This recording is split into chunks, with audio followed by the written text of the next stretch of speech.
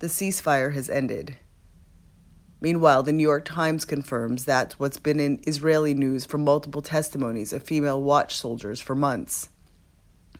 Israeli officials had Hamas's battle plan for the October 7th terrorist attack more than a year before it happened.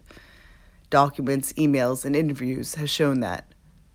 Israeli military and intelligence officials dismissed the plans as aspirational, considering it too difficult for Hamas to carry out.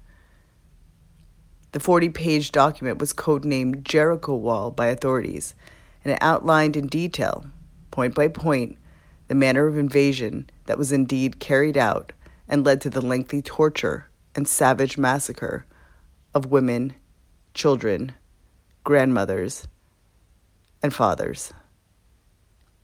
The translated document did not specify the date for attack, but described a methodical assault designed to overwhelm the fortifications around the Gaza Strip, take over Israeli cities, and storm key military bases, including a division headquarters. Hamas followed the blueprint with shocking precision. The document called for a barrage of rockets at the outset of the attack, drones to knock out the security cameras, and automated machine guns along the border, and gunmen to pour into Israel en masse in paragliders, motorcycles, and on foot, all of which is precisely what happened on October 7th. May it be exceedingly clear to people across the world that this war is a war for survival. Survival of the state of Israel and survival of the Jewish people worldwide. You can choose sides, but let there be no pretense what you choose when you do. This war is confusing to people because it's being led by several wicked leaderships who should long since be rotting in jails, and so you feel unsure whom to defend. Let me clarify for you, and I hope you will hear. This war is one of good versus evil.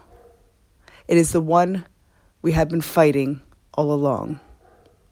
It matters not whether you love or you hate the Jews, for the evil which burnt down our homes, mass raped and tortured families, is the one gathering strength in your overseas cities at this moment.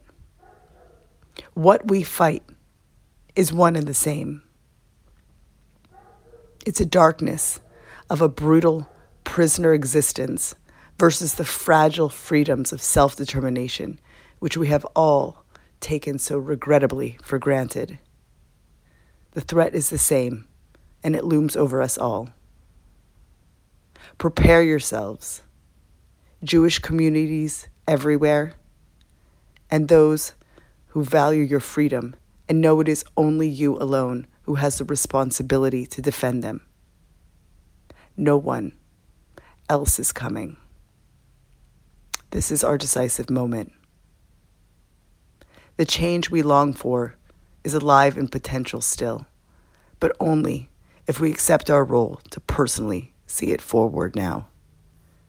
May God bless us with strength and with courage, with clarity and precision to live bravely and in His light. Shabbat Shalom. Alana Rachel Daniel.